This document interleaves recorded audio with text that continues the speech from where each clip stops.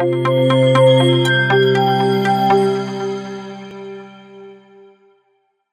it's Chris Titley, and as part of the Morgan's Conversation series, I'm joined by Sam Budiselik, Managing Director of ASX-listed Cash Converters. Sam, thanks so much for being part of this series. Thanks for having me, Chris. Sam, let's talk about Cash Converters, a well-known brand in Australia, but can you give us some context around the history of the business and I suppose where the business fits in the financial landscape of Australia? Yeah, thanks, Chris. Look, we were incorporated in WA in Perth in 1984. The first store was in Victoria Park in WA, and thereafter the model really grew onshore in Australia through a corporate and franchise model and offshore through a franchise model. So the business, it's grown to 150 stores in Australia, a little bit over half corporate, the rest franchise. The model's then really gone into New Zealand with about 40 stores that are all franchised, and then the rest of the world, there's about a 600 store spread over the rest of the world. The UK is about 200 of that, and really every other country you can think of through Europe has a Cashies master franchise arrangement. And traditionally the business really was a pawnbroking and retail second-hand goods operation. And that's really changed over the last, 5 to 10 years to be a personal finance provider for the customer segment the banks won't deal with, often referred to as subprime borrowers, but people that have a credit file that has a mark on it are an issue that the bank won't be willing to take a risk on. Cashies is there to meet the cash needs of that part of the economy. And Sam, let's talk about the products that Cash Converters offer. And again, that subprime market, I mean, it's talked about a lot in the US, that market is actually enormous, like over 100 million people. Can you talk about the Australian landscape again and the products that you offer and to fulfill the requirements of those customers? Yeah, I think the credit file or the FICO score in the US, as it's known, is very common, and consumers are aware of that and the impact it has on pricing of credit to them. From credit cards to personal loans to mortgages. And I think Australia is coming along that path. We've just had a big change to our regime to make the credit score comprehensive, not just a negative score. But I think importantly, it's just becoming more relevant to people. And in Australia, we sort of think there's around 4 million adult Australians that have an issue with their credit score or credit file that would prevent them from getting access to banking finance. And I'm not talking a mortgage, I'm just talking a credit card or a loan that you or I might be entitled to. So we've really worked hard in our business to meet that growing need, and online and through store. We offer personal finance products. It's kind of a way of thinking of it is a store is sort of like a bank branch, and the online platform is like the bank app that we're familiar with. You can borrow and administer your loans through the platform, but we offer small amounts unsecured loans, and the loan products are regulated under the National Credit Act that ensures that pricing is capped and certain protections are in place to protect this part of the economy. We offer really up to $5,000 unsecured loans. So we're having people coming in looking for a loan for a washing machine repair or a dental expense or an unexpected expense of some sort. And, up to the higher end of that range, the $5,000 range, it's often travel or a veterinary bill or something like that people are looking to have some finance to assist them with sorting an issue they've got in their lives. So that's really the unsecured part of our lending business are those small loans, and we're having to take a risk on someone coming in that they repay us when we lend that money completely unsecured. The other part of our business is a vehicle loan business, and that is obviously secured against a vehicle. Those loan amounts are a bit larger because we do have security. They average about $12,500 a loan over about 3 years. So they're the two main personal finance product sets, in addition to the traditional services that we've offered that many of your listeners are probably familiar with on the pawnbroking and retail side. And Sam, on that consumer loan, can you talk about the cycle in regards to the repayments? Again, the average loan size per se, and I suppose last year during what was an unprecedented year where there was a lot of focus on a personal balance sheet due to the uncertainty of the COVID health pandemic. I mean, how people have adapted and some of the consumer habits behind that. Yeah, it's fascinating watching. If I think back to April, we really put a couple of measures in place just to ensure that we didn't expose ourselves to a credit risk problem, assuming a lot of people would lose their jobs as industries shut down. And what we actually saw was a big flood of government stimulus, and particularly through our part of the economy. And by design, what happened there was that people prudently, in many cases, repaid their obligations and spent anything left over in our stores on the retail side. And businesses like JB Hi-Fi and Harvey Norman sort of experiencing record retail booms. We were in that position. A function of our model being slightly different is that our procurement of inventory is through a single interaction with a customer coming in selling us an item. So we couldn't quickly replenish our inventory levels. So we had a really big spike in inventory retail turnover that ran our inventory down. Took a little while to rebuild that. We had our loan books really, because our short-term loan product nature, they really paid down quite quickly too, and they've started rebuilding as well. So the business really, it was probably a magnified impact due to the short-term nature of the lending business that we experienced through our loan books was quite unique.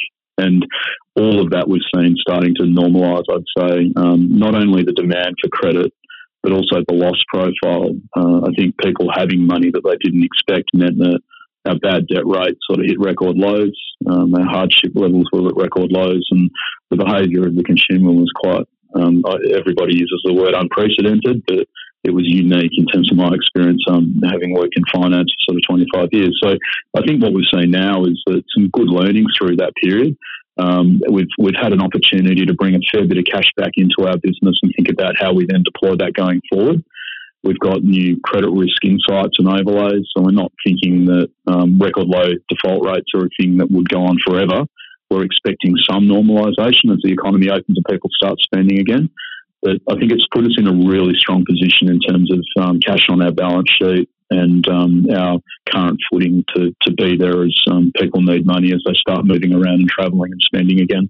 When it comes to the competition or the competitive landscape, I suppose, for that market, I mean, it doesn't sound like, credit cards would be an obvious one, but again, you're playing outside of that market. I mean, does anyone really, Buy Now Pay Later comes to mind, is anyone really specifically targeting that market? And my other question on the back of that is the name Cash Converters, obviously predominantly well known for pawnbroking, as you mentioned. Is it hard to educate people to get that we actually do this and this is a legitimate lending business that is growing well?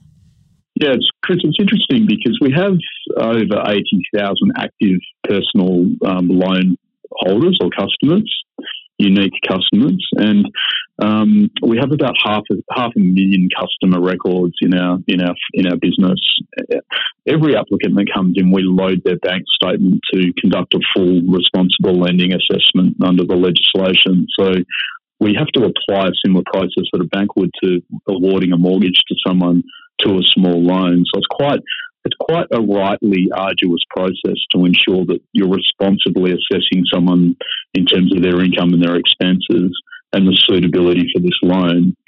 What's happened is, I think, interestingly, Buy Now Pay Later operates under an exemption under the Act and those rules. So a Buy Now Pay Later product issuer doesn't have to conduct those checks and balances, and it's made it a lot easier for people to access credit without having to go through a fairly arduous process. So you see people embracing that product for that reason, I think. And look, it's been a great innovation, and I think if anything, the protections that we offer our customers should be extended to borrowers in that Buy Now Pay Later space. But that would have a very serious impact on those business models as friction was introduced.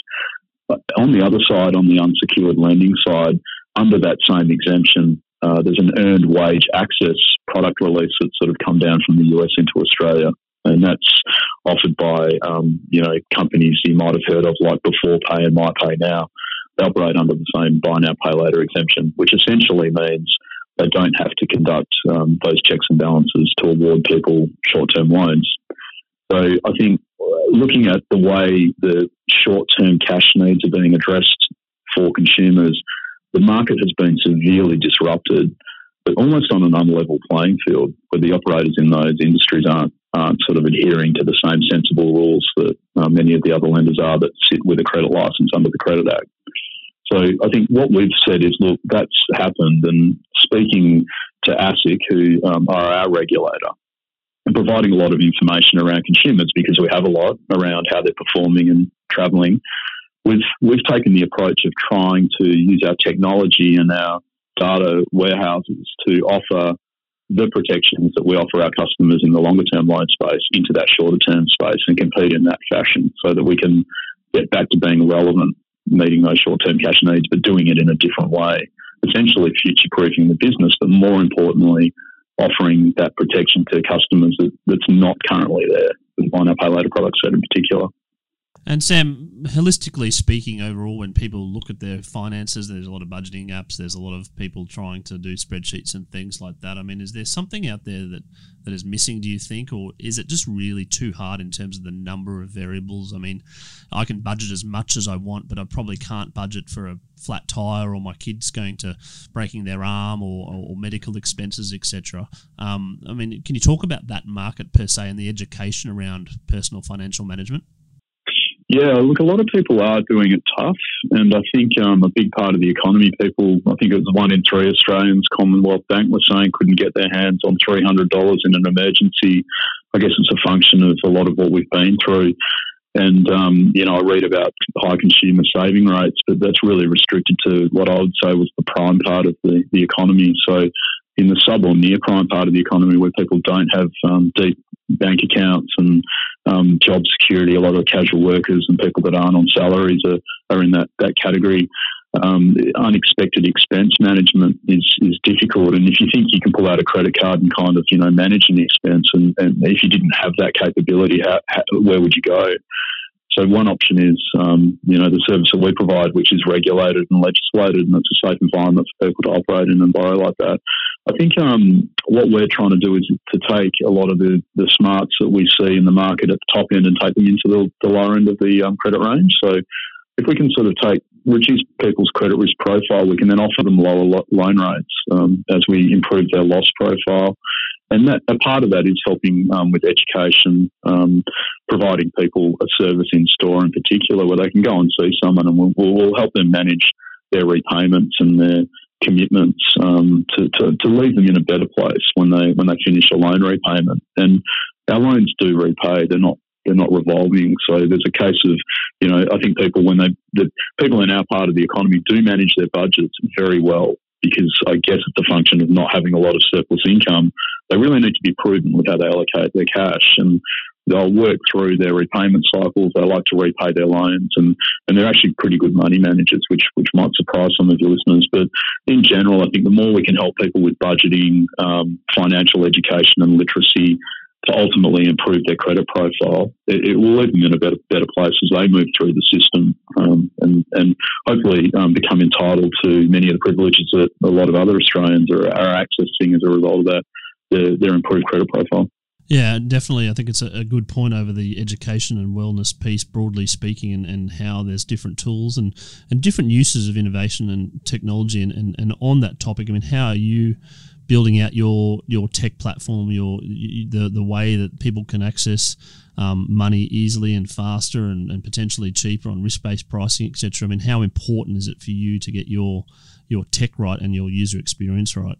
Yeah, I think the front-end customer-facing tech is becoming more of a hygiene, because as a modern-day business, you need a great customer interface that provides a great customer experience. So we've invested heavily in having an app and ensuring that we can digitally process an applicant, load bank statements, quickly arrive at a position using technology on that customer's profile, and making it an easy experience for the customer as we meet some pretty arduous obligations under the legislation, which is a great problem solved with technology. And it looks great and it feels great, and it's good for the customer. I think the real value with a financial service business like ours is under the hood.